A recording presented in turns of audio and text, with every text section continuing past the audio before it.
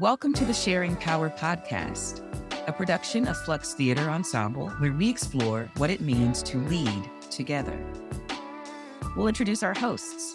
I'm Lori, she, her pronouns. I am a Black woman, chocolate skin with shoulder-length locks. I'm wearing a pink shirt, and I'm calling in from the land of the Houma and Choctaw, colonially known as Baton Rouge, Louisiana. My name is Jason Tseng. I use they, them, and ta pronouns. I am a Chinese American non-binary person with long, curly, shoulder-length hair, and I'm wearing a fuzzy pastel white sweatshirt, and I'm calling in from the Piscataway and Manahoac lands, colonially known as Potomac, Maryland. And I'm Corinna Schulenberg. I use she, her pronouns.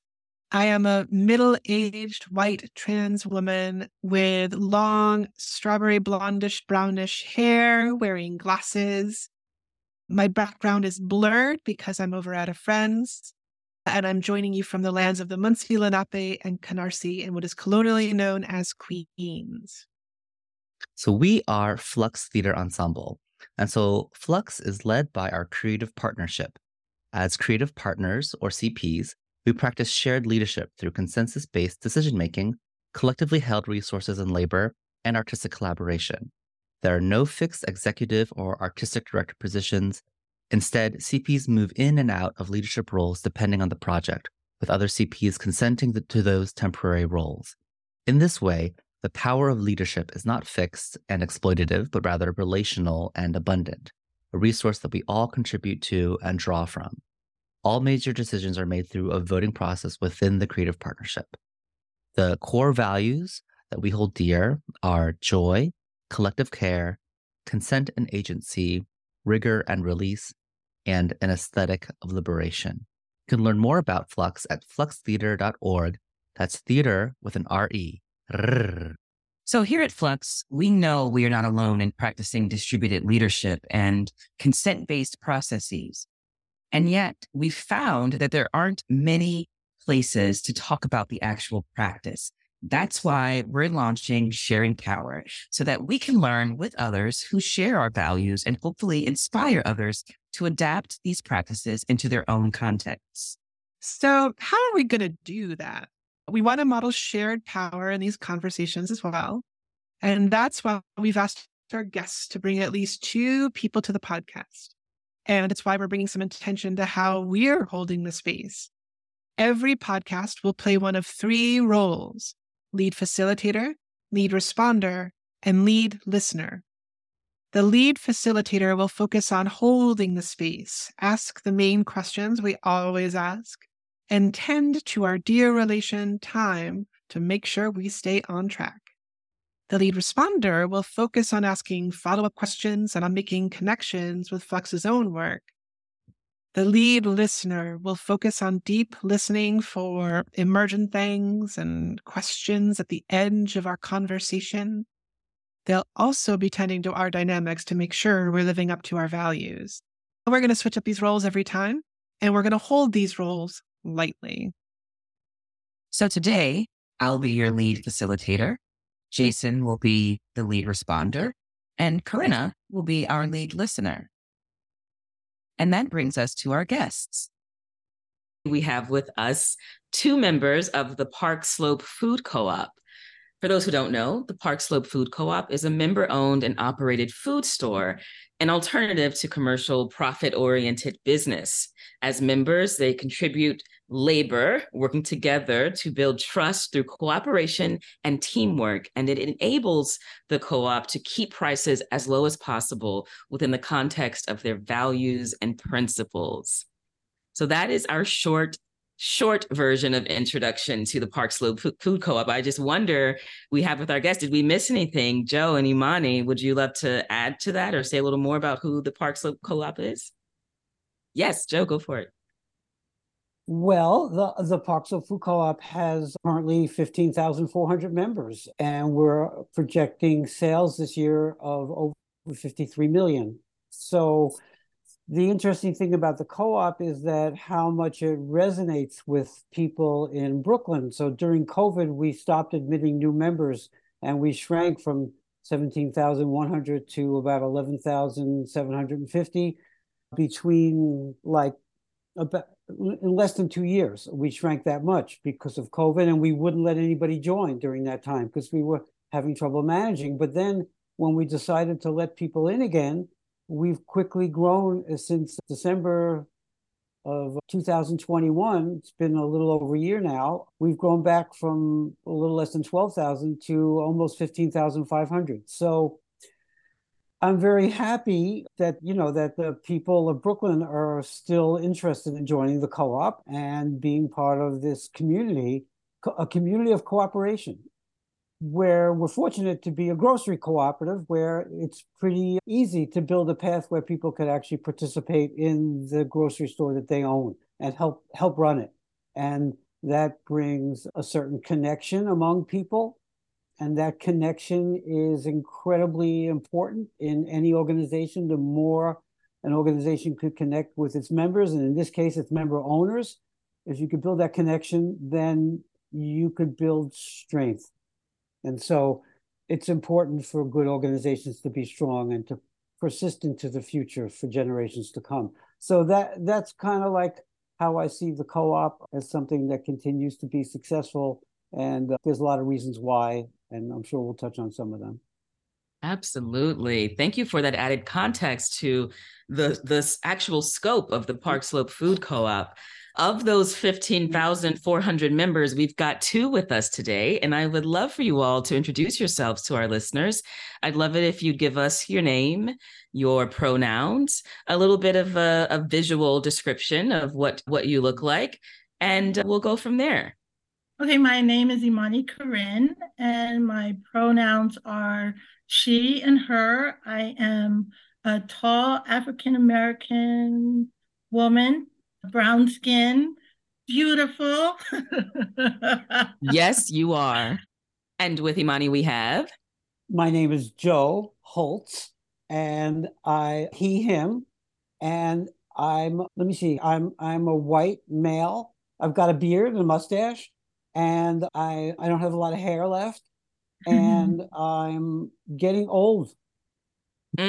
That's very real. Thank you. Thank you for being with us, both of you.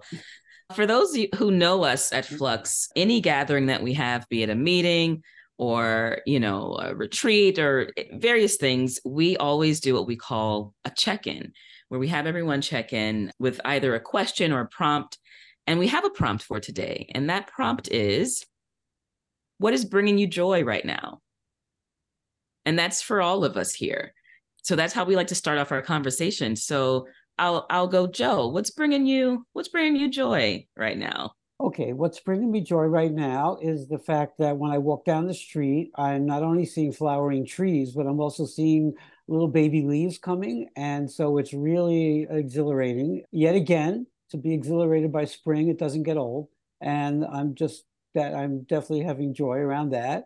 And just prior to getting on Zoom with all of you, I met with four other people from the National Cooperative Grocers Association, which our co-op, the Park Slope Food Co-op, is part of a cooperative of co-ops, a nationwide cooperative that has about 150 co-ops that belong to it. And we help each other. And we had a phone call today with four general managers of our co-op and 3 others and someone from the organization. And we were talking about various ways, things that are challenging. But it gave me great joy to see these folks and to share support and get support and share support. And so that was a really great thing. And I'm really glad that our co-op is part of a co-op. Yes, that's amazing. Imani, what's bringing you joy right now? Well, of course, spring, as Joe said. I love looking at those little baby leaves coming out of the trees. It just fills me with joy. What I was going to also say is that I'm in the process of learning something new.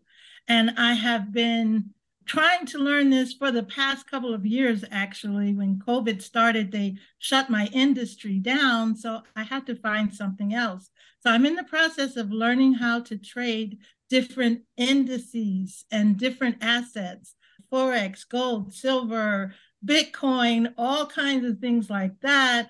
And it has brought me to of learning also about economies of different countries. And so it's like all of this is coming together in this process of learning this new thing that I never thought I would have any interest in, nor did I think I could learn it.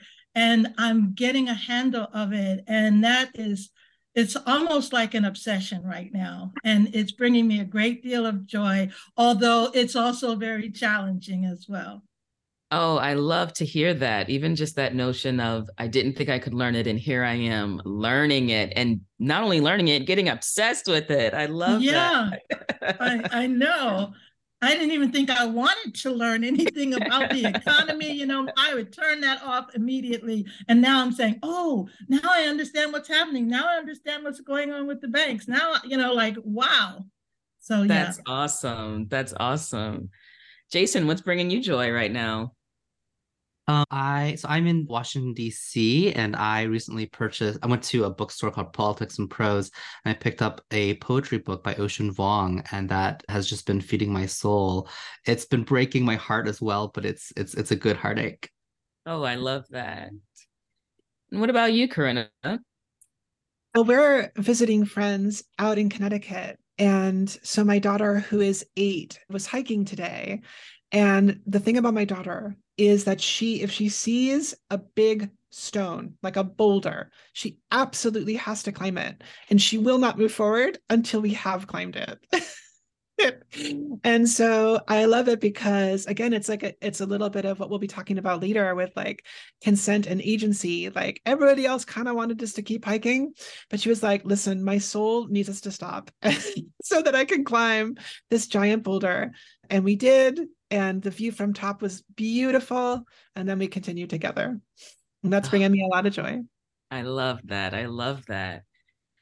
You know what's bringing me joy right now? I'm directing a show where the lead character, the titular character actually, plays a couple of songs on the piano in the show, and the actress playing that role doesn't play the piano. And so I've had to teach her how to play the piano, which has re-inspired a love that I had for playing the piano as a child. You know, growing up, my parents put me into piano lessons, and it was always like a chore in my mind. And here I am all these years later, having an opportunity to teach someone else on something that I haven't done myself in years. And it was like, I actually like this. Am I about to get back in piano lessons and continue to learn something that I knew from before? And I think the answer is yes. So it is bringing me much joy to like sit at a piano and make music and sing. Wow. Yeah, lovely. That's great. That's great. Indeed. So let's get into it. You've spoken a little bit about, you know, the scope of the Park Slope Food Co-op, and I'm curious about the origin story for the collective. How did you all come to the idea of consent-based decision-making and distributed leadership within the co-op? Yes, Joe. Okay, so I was part of the group of about 10 people who started working on the co-op in 1972, and it opened in February 73. So I'm one of the founders. And to understand the co-op and how it got to where it is important to understand the origins and where it came from and what were some of the sensibilities and thought processes that were going on. And what was going on when the food co-op movement in the United States, what we could then call the new wave of food co-ops, because there were co-ops that started in the 1930s, and that was called the old wave, and we were called the new wave. And there were all these things happening in America. So I'm going to read you a little list here that I made up. The Vietnam War, the anti-Vietnam War movement was going on. The civil rights movement was going on. The women's rights movement was going on. The gay rights movement, the environmental movement. Now, some of these movements have been going on for a long time, but some of them had only been going on for a brief number of years, like Earth Day. The first Earth Day was in 1970, for example. And so there was the people who, the young people, and I was young then, we really looked at what was going on with we were very critical of what we saw was going on. We were critical, and it made us not trust. but we were also very critical of hierarchy. We became critical of hierarchy, and we also became very suspicious of, and it wasn't like we were conspiracy theorists. We were suspicious of the food supply and whether it was actually safe and whether the stuff that we were being encouraged to eat was good for us or not. And you might remember around 1969 or 1970, there was a book, Diet for a Small Planet, which talked about eating lower on the food chain. And it talked about how pesticides concentrate in meat and you should eat less meat to eat fewer pesticides, And so anyway, there was kind of distrust of the food supply. And so out of that, but there was a desire to eat better, and eating better costs more. Eating healthier foods costs more. And then you look at the criticism of the society among those people who were involved in these movements, not say everybody in every movement, but there was a criticism that our society was a society where the desire for individual success exceeded all other considerations. In other words, community success, no, that was not really on the table. But people like myself and many other people rejected that, and we thought having community success was important, and we thought the way to do that was cooperation, and we thought cooperation meant working together. And so and the co-op movement in general back then were the idea that cooperation, we're going to work together in this co-op. What happened, unbeknownst to the Park Slope Food Co-op, is that a lot of the co-ops across the country started going away from that concept just around the time that we were really forming in Brooklyn. And we didn't know that, and we didn't want to do anything like get away from. We wanted everybody to cooperate, and we thought if you weren't going to cooperate, then don't be a member of the co-op. And so we just said, okay, we're gonna have these meetings every week, and then every month, and we're still meeting every month, and we try to make decisions at those meetings, and we try to be inclusive and try to give everybody a path towards being involved in the decision making, whether it be by coming to meetings or by writing something in our newsletter, which is run by members. And so we try to be inclusive and open in every single aspect that we can be. And there are many people who are watching that, including me, watching that to not let us backslide away from that. And so I'm not saying that no backsliding has happened. I'm just saying there are people watching and trying to make sure it doesn't happen. And, and we've mainly been successful. And so I think that feeds into the conversation of consent and agency.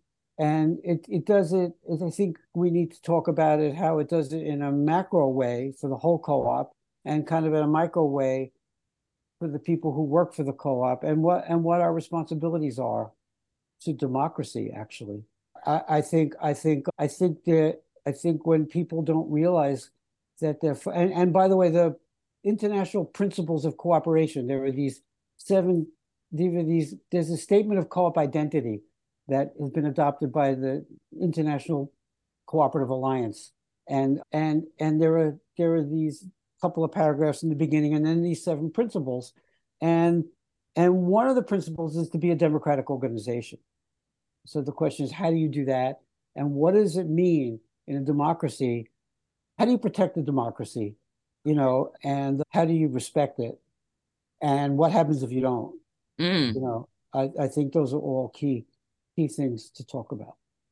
Absolutely. And I thank you for lobbing up this next question so beautifully for us. Like, if we could get a little granular about how power works differently within the co-op, as opposed to like let's say a commercial grocery store that we might know by name across the nation. What are the differences in how power is either shared or distributed throughout the co-op? Well, I'm going to kick this over to Imani, because see, Imani's on the board of directors, and if you read the New York State Cooperative Corporation Law, and if you read the bylaws of the Park Slope Food Co-op, the board of directors is the ultimate power. And our board of directors wields their power in a very unique and responsible way, and trusting way. So I'll let Imani take it. Oh, I'm so excited to hear about this. But we had to have a board, and Joe could tell you more about that, but for legal reasons. But we still wanted to maintain the form of governance that we started, our town hall style of governance. And one of the things that really excited me about the co-op, like after a year of membership or so, I went to my first meeting, and I learned there that was actually the decision-making body of the co-op. Like, it shocked me and fascinated me that all I have to do to have my voice heard is to go to the meetings.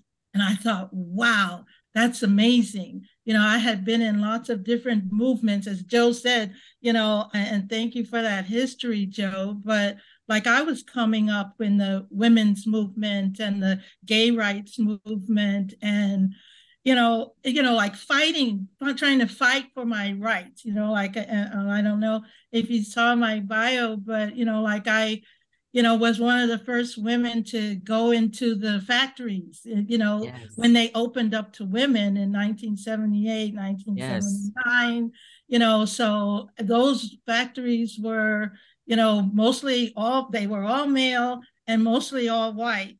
And so it was very, very challenging as a woman, especially as a woman of color, to go in at that time. So to realize that I don't have to fight to have my voice heard at the co-op, I can just come to the meeting. I got involved with that immediately. That's one of the big differences. And I think it's hard for people to understand, because everybody else is so used to having to fight for what they want, fight for their rights. And in the co-op, it was just given to us. But when I went to that first meeting, unlike shopping in the co-op itself, I saw lots of people that looked like me, had families like mine, lots of diversity. When I went to the meeting, I didn't see that, so as a person of color, like, I thought Gandhi had said, I realized later he didn't actually say this, but I thought he did for a long time: be the change that you want to see. He said something like that, but it was more involved. But it comes down to that. And so I said, well, if you want more people of color to be in the meetings, then you should get involved. And so that's why I got involved on the chair committee. If they see me, maybe other people that look like me would feel welcome in this thing and realize that this was something different. And I think for a long time, those of us that I think is taking agency. To me, I hear agency a little bit like being responsible, taking ownership, personal ownership of what it is, instead of thinking the co-op, they should do this, the co-op, they should do this. I realize it's the co-op, I should do this. I should say something, I should do something. It's about me and talking to others and sharing ideas and making all of our voices heard. Eventually, that's why I got onto the board, because I wanted to protect that. And one of the things we could get into later is what Joe brought up about democracy. And this last couple of years was one of the scariest times for me, being on the board and being in the co-op, because so much changed with our society. And I think, democracy in general during COVID was greatly challenged. And many of our rights were taken away. And I thought the same thing could happen in our co-op.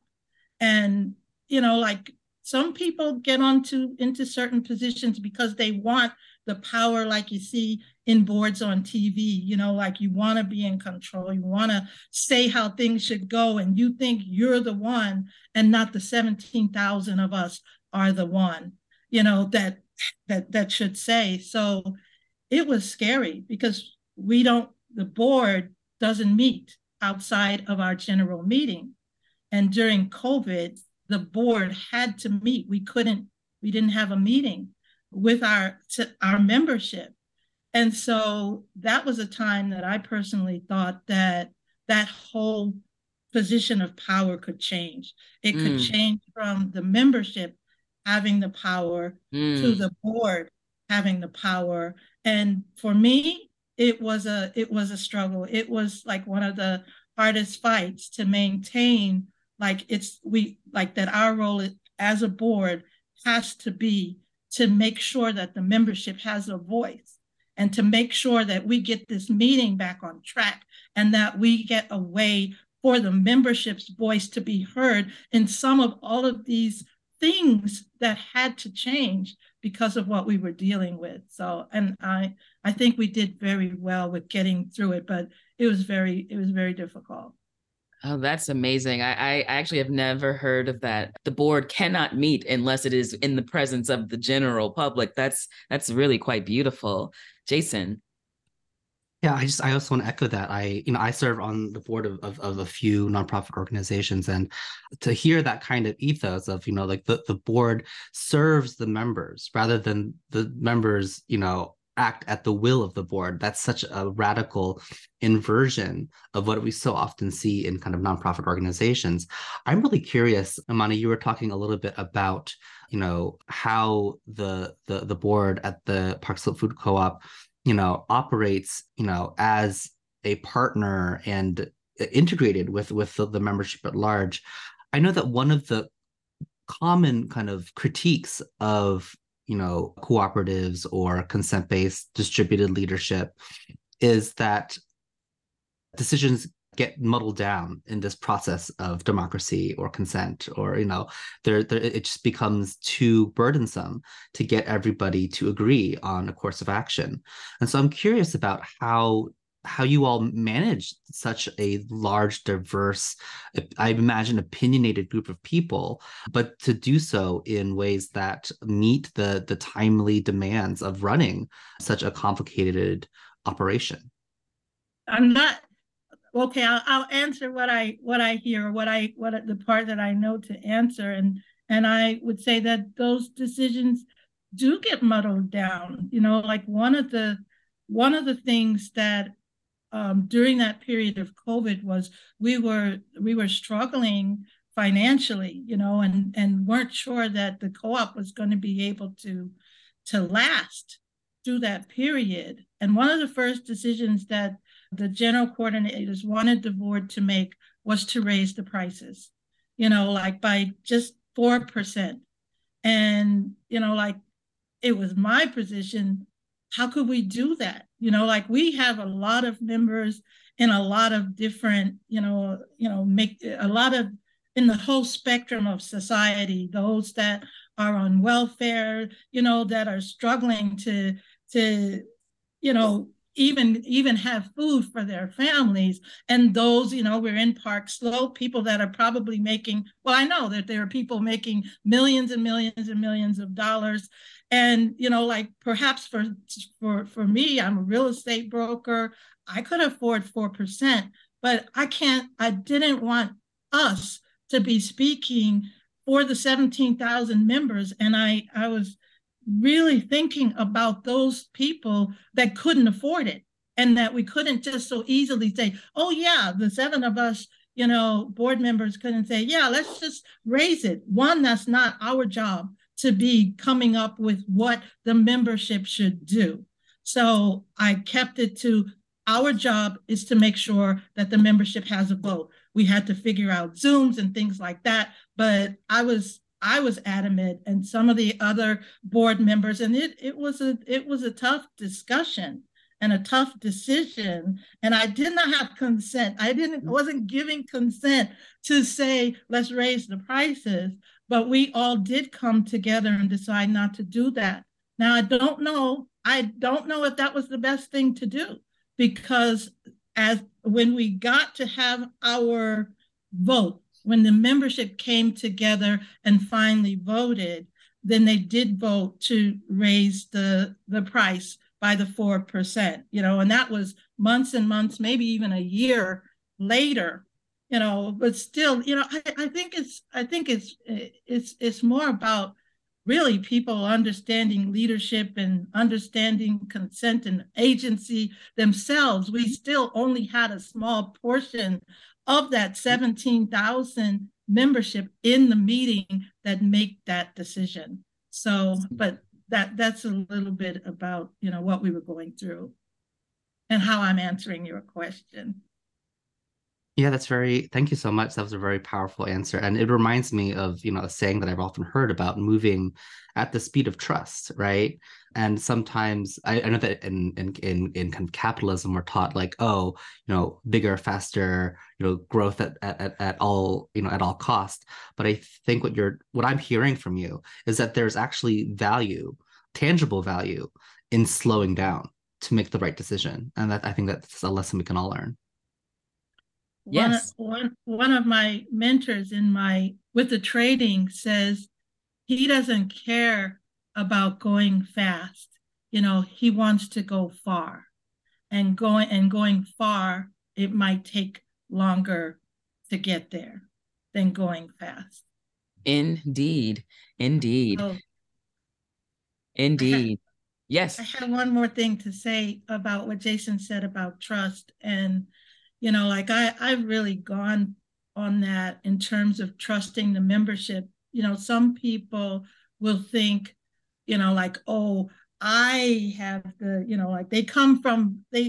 some of our board members come from a different culture where they've been on traditional board and perhaps ran big companies. So they have a different concept like that we should be making these decisions for these members. But after 20 years, 21 years of being, in our general meetings, I find that there's a lot of wisdom in the membership.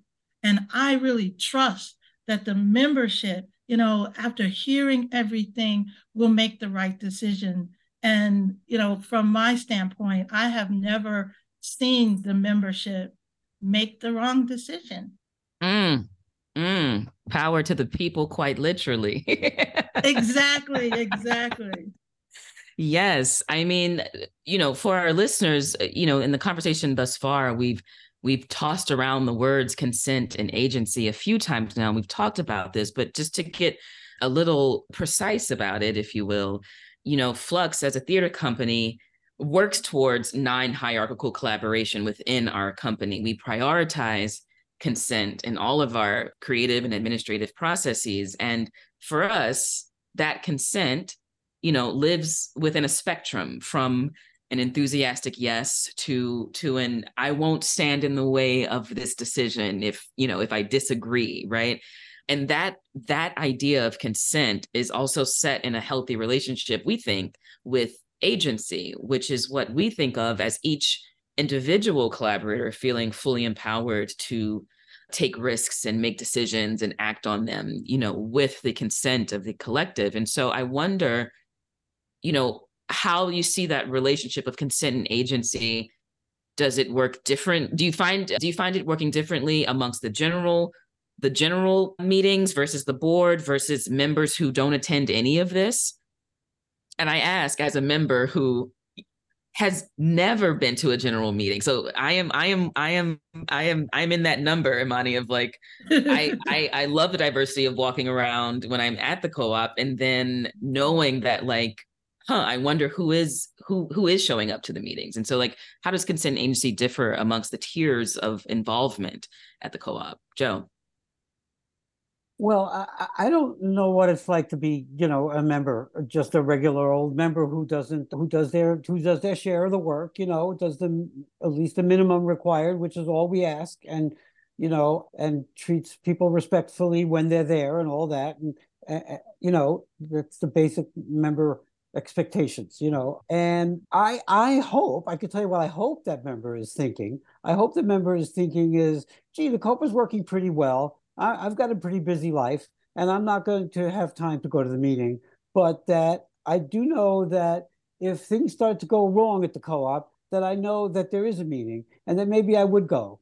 And I know there's a newsletter, and I've read it sometimes, or maybe I read it all the time. And I know that I could write to it, and I could write about my problems. I also know that there's an office upstairs, and I could go and I could probably find someone to talk to who will probably listen to me. And so I hope that most members who are not very involved also have some understanding of how they could be involved if they needed to be. And so, but that's just a theory of mine. It's a hope. I don't really know what's going on in everybody's head. And obviously, there's a broad spectrum of what's going on in people's heads. And what I just described is what I hope is going on in most people's heads. And I don't really know, to the extent that it is. But that's what I hope. And I don't judge people who don't come to the meetings and don't write to the newsletter and don't, I don't judge them, at all. I said, I think, well, that's a really good member. I assume the person's a really good member. I assume I care about the co-op, and will, how when you go to a supermarket sometimes and you're shopping, which I do when I'm on vacation away from New York City, and I'll see a product that's not supposed to be where it is, because somebody left it there, you don't see that very often in the co-op. You do see it, but you see it so infrequently, because there's a certain caring that comes about from just being a member. And then, the fact that most members treat the co-op with respect and care, is another thing that brings me joy, by the way, going back to joy. So, so for those folks, I don't know how much is the governance is thought of, and how much they're thinking about the fact that in a lot of ways they're consenting. They're consenting by not protesting, or by not saying, no, this is the wrong way, I've got a better way, but so it's a hard thing. It's sort of like it's really hard to know exactly, but I do feel like there's a lot of love for the co-op among the thousands and thousands of members, and that makes the co-op very strong and very strong. And a lot of people feel connected even if they don't go to meetings. So I love to hear that, and as a member who is exactly what you've just described, I haven't attended a meeting, I've never written to the newsletter. I do feel that if I showed up, my voice would be heard. And I know that if I go upstairs, someone will listen to me. Like, I have gone up to that office and, because I was on F-Top, I'm an actor, I had an irregular schedule. I was like, you can't keep me out of here, man. And someone would listen. I never felt like I didn't have a right to be there. I never felt like I couldn't speak my truth, which is revolutionary in and of itself. I saw, Imani, you had a hand. Oh, yes. I was, I'm on the chair committee, which is a committee that leads the meetings, but we are not leaders other than leading the meeting. And, in coming to the meeting, I think that a lot of people don't really understand what we are as a co-op. They don't understand the governance. They don't understand that they are owners of the co-op. They don't understand that they are owners, and they don't understand how to, have something changed. Certain big things were changed just because somebody brought a proposal to our meeting. We used to get credit. You could have 2 credits a year coming to the meeting, but only a certain number of people, could get those credits. And then somebody brought in a proposal that says, well, we think that, there shouldn't be a cap on membership. That changed the meeting number that we had from like 100 or so people a month that would come to the meetings to, these were the in-person meetings, to having 400 to 500 people come to the meeting. And that was just a member that decided that they thought there shouldn't be a cap. And that was changed. All kinds of things. But the membership doesn't know that the power is in their hands. And it's hard, since that's not how it is in society, they're coming in not really understanding that and understanding that what we are. So like every time I'm running for office or have to run for the board again, it's just trying to explain that, because the questions that they ask tend to make me think you don't understand. They say, well, what are you going to do about this position? And what are you going to do about this thing or that thing? And it's not about my opinion. It's not about my opinion on these issues. It's your opinion. My place is just to kind of ratify and give that legal weight to what our membership says. So to me, the co-op is, like a magnificent experiment. And to me, it's, like teaching leadership and our place in the world. I've learned that, food connects, we're getting food from, different islands and supporting the island with the food that we buy in the co-op. And they tell us about how, we don't have oranges because of the weather in California or something, this storm, like there's all these connections, and we don't fully understand our place in all of it, coming from the society that we come from. But, I have learned so much just from being at the co-op about leadership. It took me a while to decide to get on the board. People said you should get on the board. I don't know, what does that mean? And now I won't get off, but I think this is my last year, my last term. Yeah. Oh, I'm really struck right now. One of the, it shouldn't be a hot topic, but one of the hot topics in our world right now is this idea of pronouns, right? And I'm sitting here in this recording session, realizing how powerful they are, because Imani, you've said several times in our conversation, it's not you, it's I, in terms of these governing bodies, in terms of agency within the co-op and within this magnificent experiment that you've embarked upon, that we've embarked upon. And just, it really is a paradigm shift, right? Because the amount of unlearning you have to do in terms of what power looks like in this country, typically it is, if I don't have the title, I don't have the power. And it sounds like at the co-op, just because you are a board member, it doesn't then give you carte blanche to then make decisions for the whole. And that is not a you, that's a I, that's we, that's us, that's our, I love that. Yes. That's one of the main reasons why I've stayed on the board, because when you listen to people that are running that don't really understand our culture, I hear them wanting power in a certain way. Like when people come to the chair committee, they think, oh, they're up front, they have power. Oh, they're the board, they have power. I want power. So I'm staying just to be the one that can keep voting. No, it's the membership. It's not me. That's not what we're doing. That's not what we're doing here. Yes, Joe. So the board of directors is required. Our society, having created corporations, the society expects board members to, take responsibility, and so the laws are written describing the boards as extremely powerful.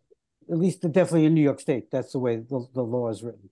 And so it's like an incredible act of trust, that Imani and the other board members bring to the table, because what they're doing is they're supposed to act in a way like they're not supposed to let the co-op do anything illegal, and they're not supposed to let the co-op do anything irresponsible, in particular financially irresponsible. And so every once in a while, a person will want to get on the board and say, well, I'm going to approve everything that the general meeting votes on, which is very close to the truth.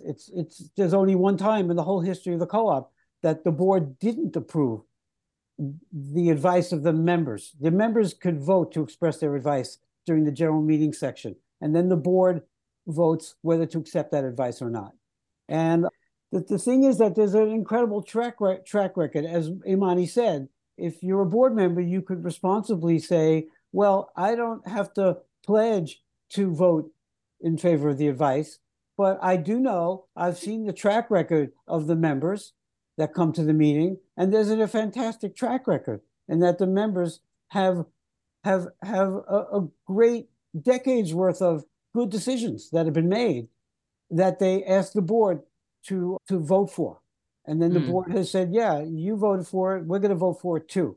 And so, but it's sort of like it's the keeper of the flame of trust, the keeper of the flame of believing in the wisdom of people who came to the meeting, hopefully without any predetermined way that they're going to vote, without being willing to be swayed. You know, hopefully people come with an open mind.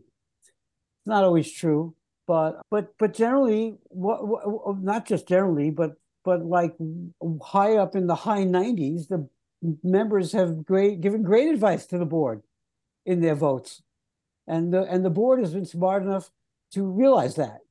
You know, so that's great. But what we need is responsible people who understand their role on the board and who understand that they would actually vote to prevent the co-op from doing something illegal or that would put us out of business, you know, or threaten the co-op financially or something like that. So you need great people like Imani, you know, to step forward and say, yeah, I'm going to take responsibility. I'm going to be kind of like the keeper of the flame, so to speak, you know, and that believes in this system.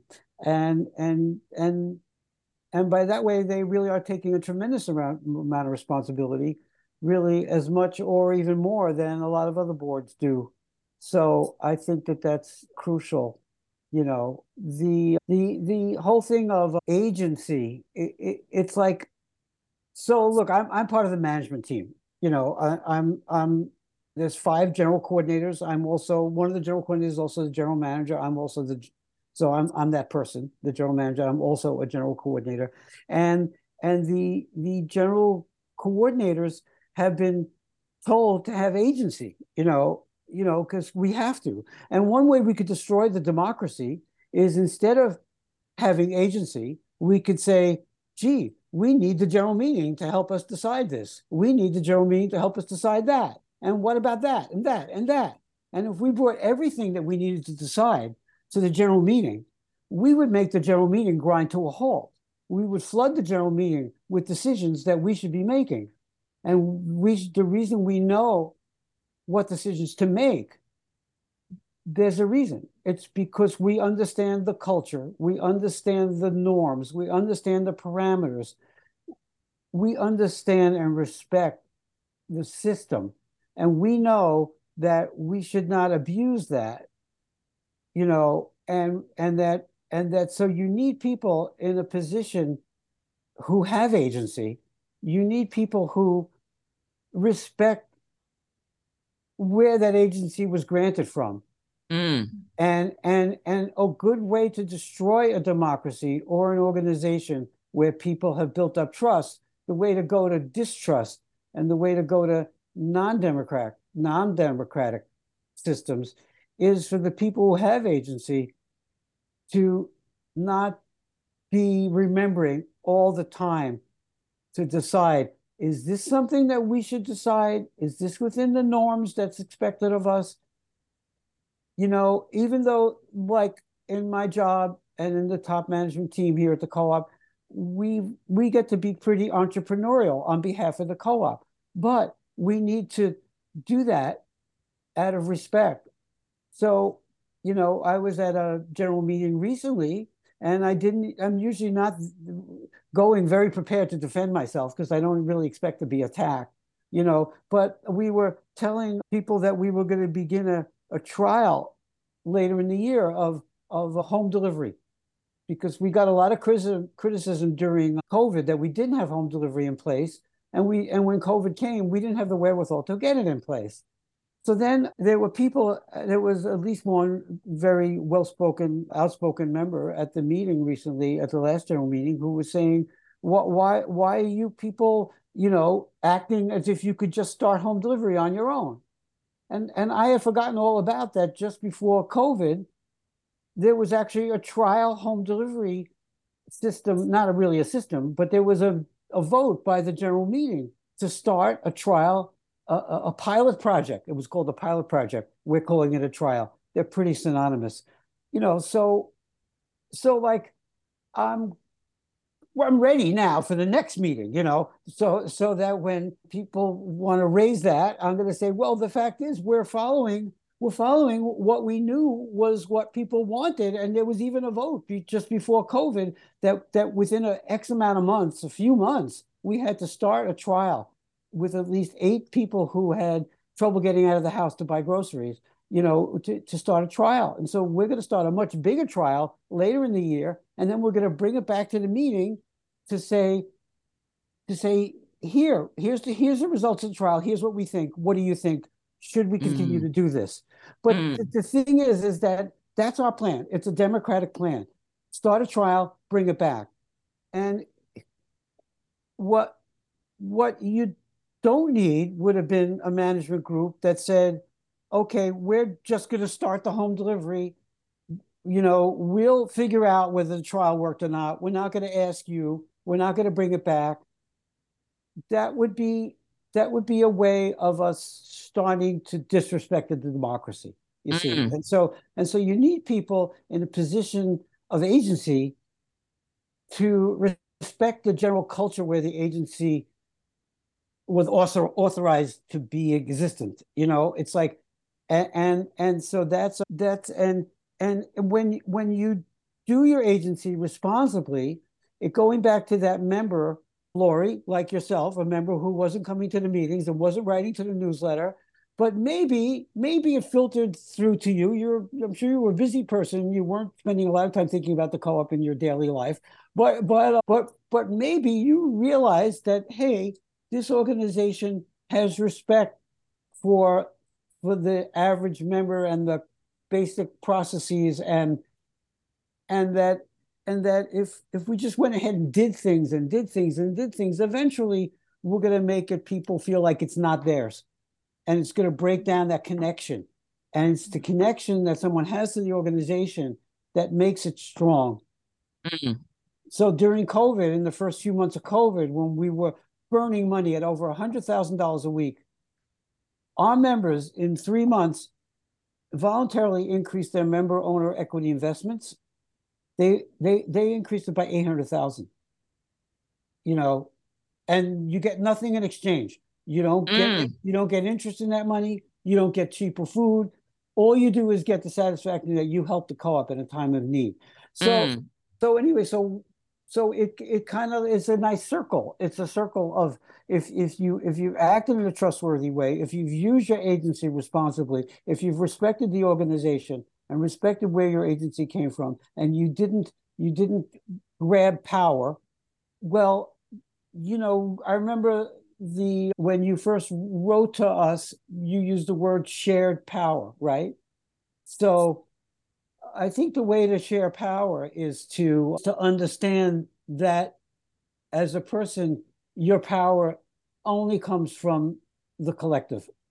You know what I mean? That's where it comes from.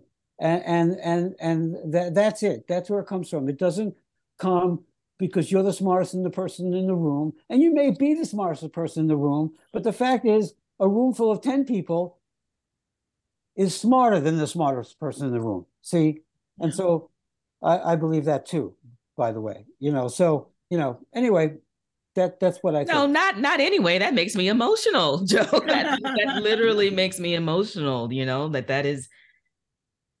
You had this pause before you said the thing about like what it takes to share power, and it's just like that. Yeah, it's all of us together. That and that is such a rare. I experience that so rarely. I think that's why I'm getting emotional in this moment, because there's not a lot of places that, there may be places that believe it, but don't always truly move in that way, even for all of the rhetoric. So to be present in this conversation with you as a founder, and you, Imani, as a board member, and myself as a member, it's just such a beautiful and rare experience that I hope becomes less so over time.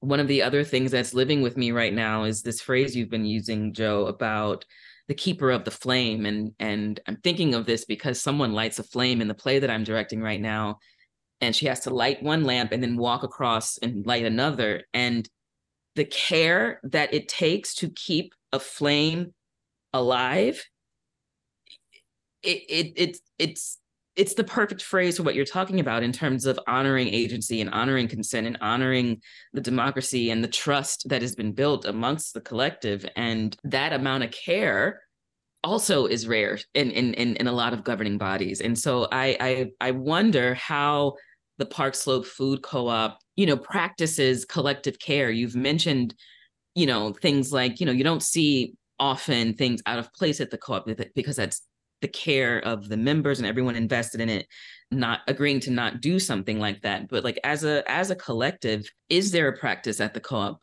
of collective care? How do you care for each other in this very intimate work, honestly?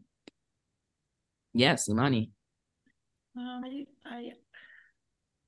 I think that there is definitely collective care. I mean, on the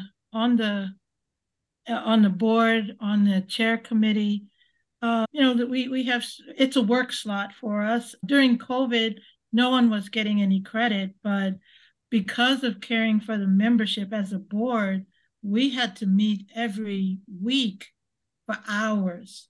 We might spend 2 hours, and because we needed to, to help our co-op to survive and to do what we had to do to get that voice for the membership. And it was like, it was almost like a part-time job for me. Some hours, some weeks it was like 20, 25 hours just going towards the co-op. And COVID was a strange situation, so we didn't have to do that.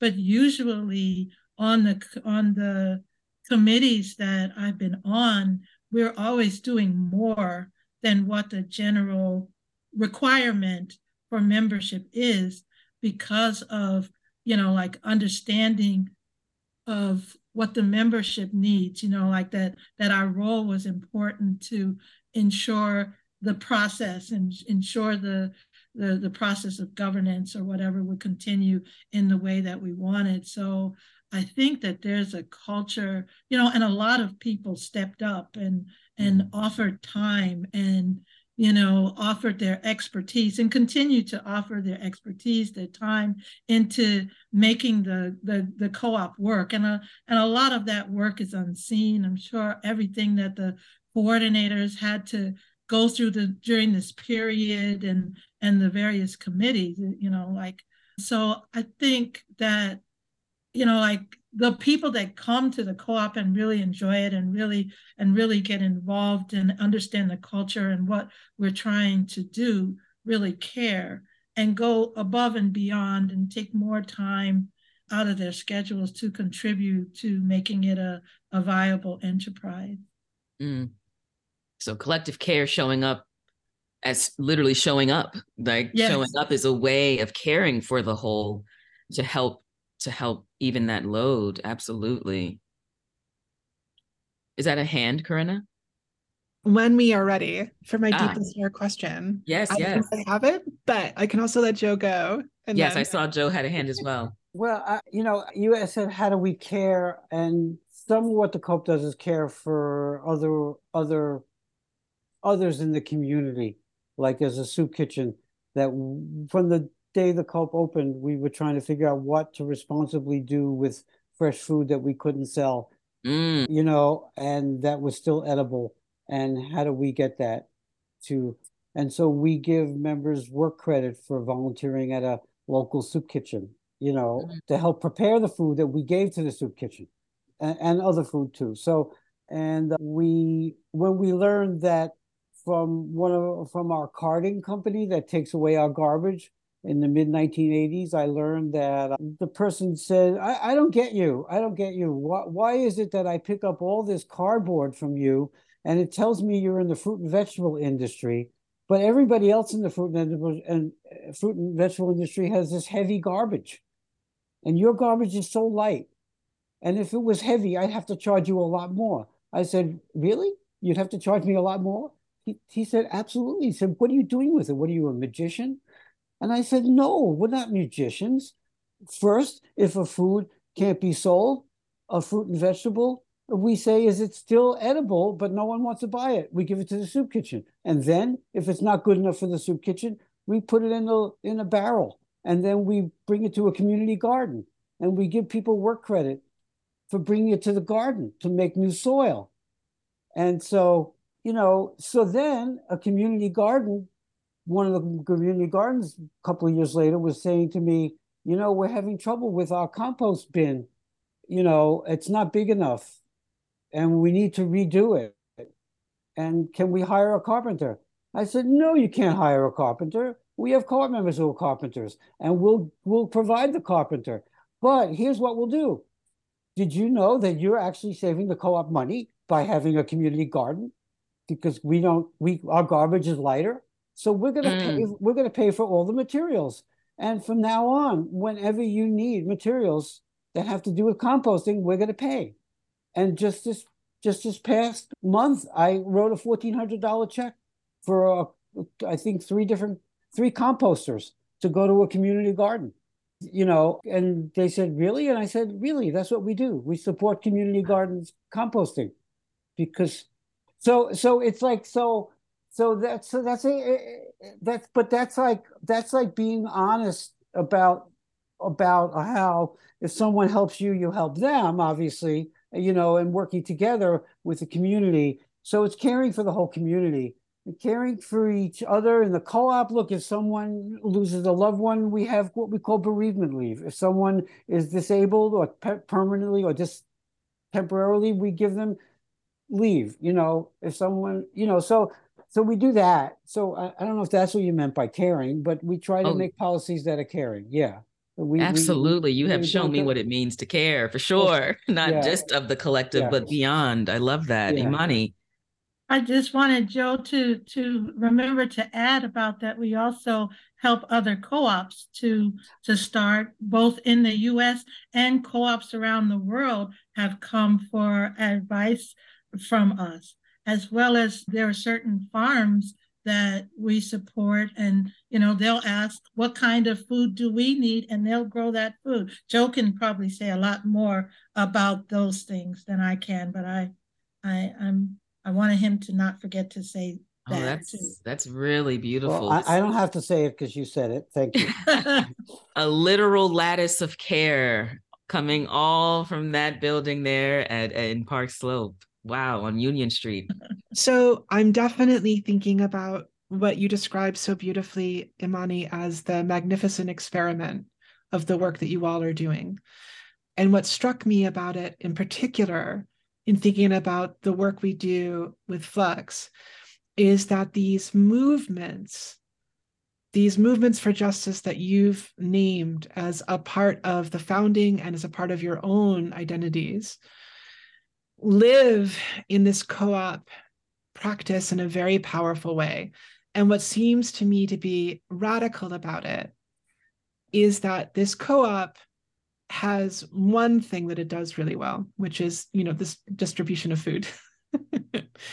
But it has this other thing that it does really well, which is just as important, which is this changing the way that people see themselves inside of community, allowing them to see themselves, to recognize a truth that's always been there, which is that they are the owners of it, that they can take leadership of it whenever it's important to them to take leadership of it.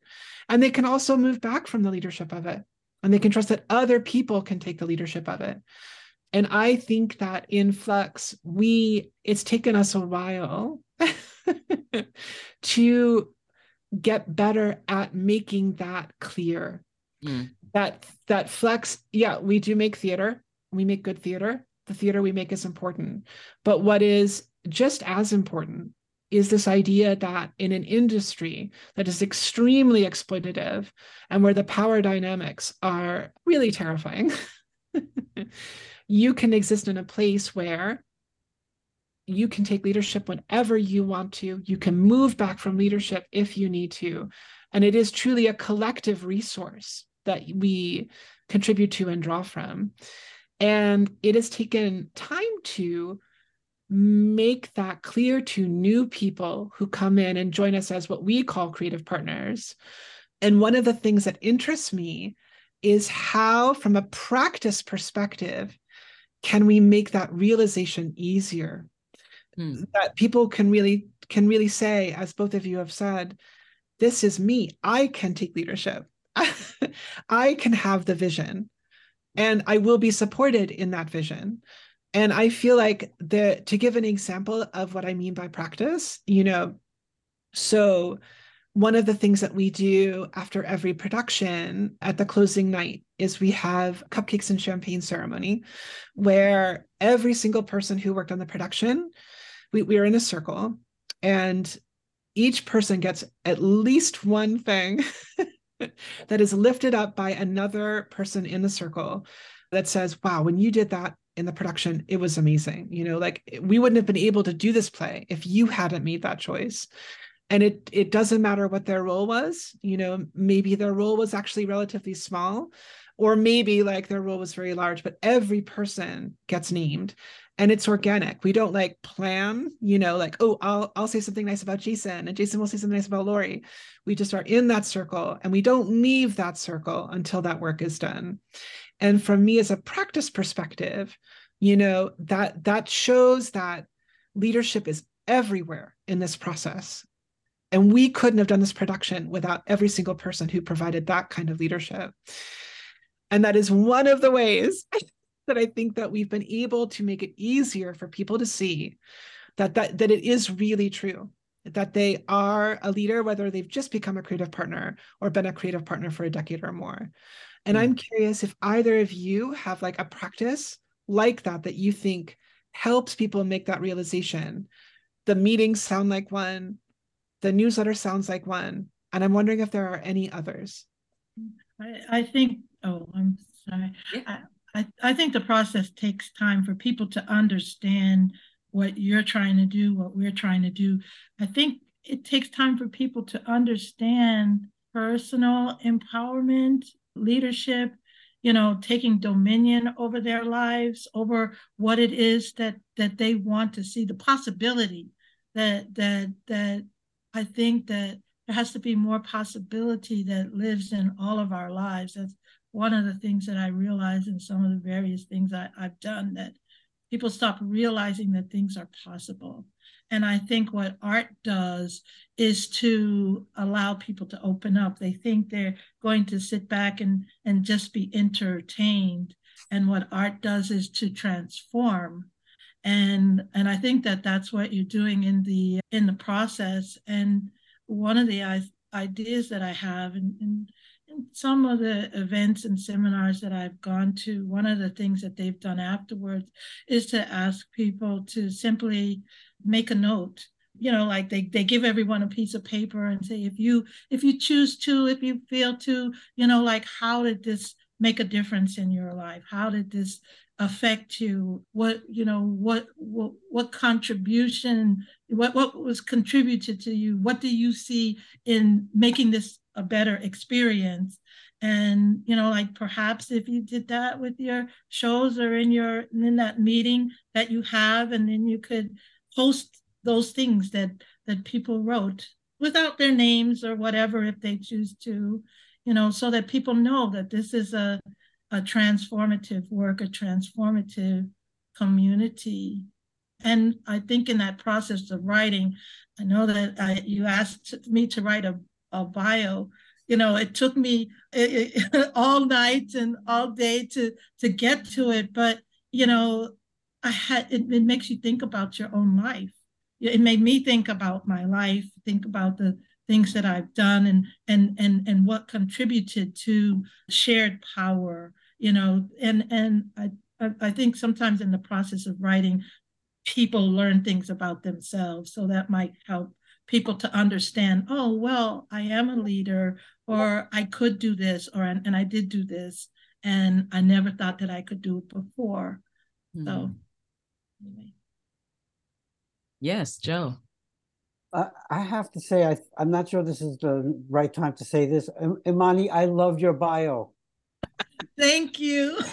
That was the exact right time, Joe. That was the exact right time. I must say, They don't want your life story. Oh, we do, but we do.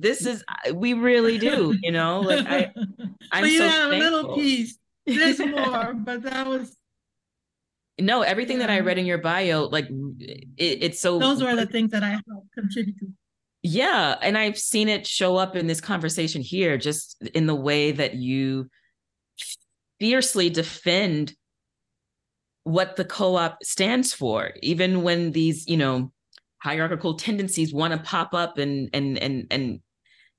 challenges and obstacles come in the way, and COVID arrives, and even in the face of all of that, even in the face of all of the movements that you all mentioned at the top of the conversation, that to stand in this work and believe in it and keep that flame alive. I'm just honored to have spoken with you both today about this work and what it takes to do this work, and the amount of commitment that it requires, but then also encourages. I just really am super thankful to both of you for joining us here and sharing with us how you all share power at the Park Slope Food Co-op. And I'm wondering if you have, where can our listeners find more about your work, find out more about Park Slope Food Co-op? Let me see. They could go to our website and read our newsletters that go back years on the website. Yes. If they want to do that, that's okay. That's fine. I don't know. Yeah. Does the Park Slope Food Co-op engage in social media? Yes, but I don't know how to go there. Yes. Yes. We're on Twitter and we're on Instagram, and I did register for Instagram, but I couldn't figure out how to use it. So there you have it, friends. They're on Twitter. They're on the Instagram. Look them up. The Park Slope Food Co-op. We'll put it in the show notes. Yes. It really, really has been lovely speaking with all of you today. Thank you so much for being with us. And thank you all for listening to Sharing Power. See you soon.